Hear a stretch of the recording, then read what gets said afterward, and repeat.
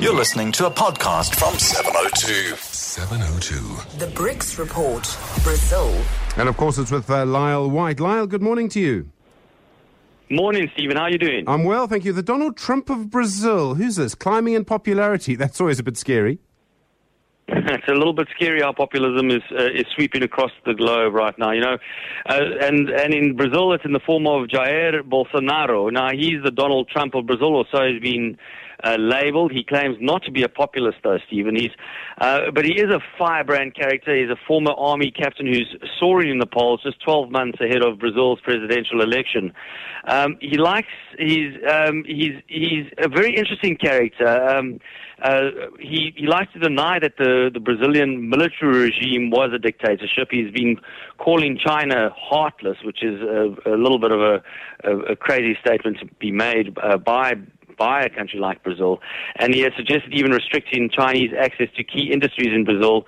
And on top of that, he's claiming that he'll run his entire presidential campaign in 2018 on a budget of just $300,000, which is very, very much lower than the norm. Like Trump, he'll lean on his strong social media following to get out his message to the millions of Brazilians that are just simply fed up with the spiraling violence and pervasive corruption in that country, alongside the unwanted immigration, of course. Now, he claims to be a threat to the oligarchs, a threat to the stubbornly corrupt, and he wants to reinstate the family values that he holds so highly in Brazil. On top of that, he also says that he'll privatize some of the state-owned companies like Petrobras, slash public sector spending. All this sounds all too familiar, right? It's a very, very interesting scenario, but what is standing in his way is that no major political party supports him. And without that support, not only will that complicate his campaign, but it will make governing the country near impossible. That's what we need in Brazil, unfortunately, is the support of the traditional powers. There's always this sort of reference about how closely Brazil and South Africa are politically. They're the democratic members of BRICS, of course. But in some areas, Brazil is outperforming South Africa. Yeah, and that's quite surprising, given Brazil's economic performance over the last couple of years, and obviously this massive corruption scandal, which has even eclipsed what is taking place in South Africa at the moment.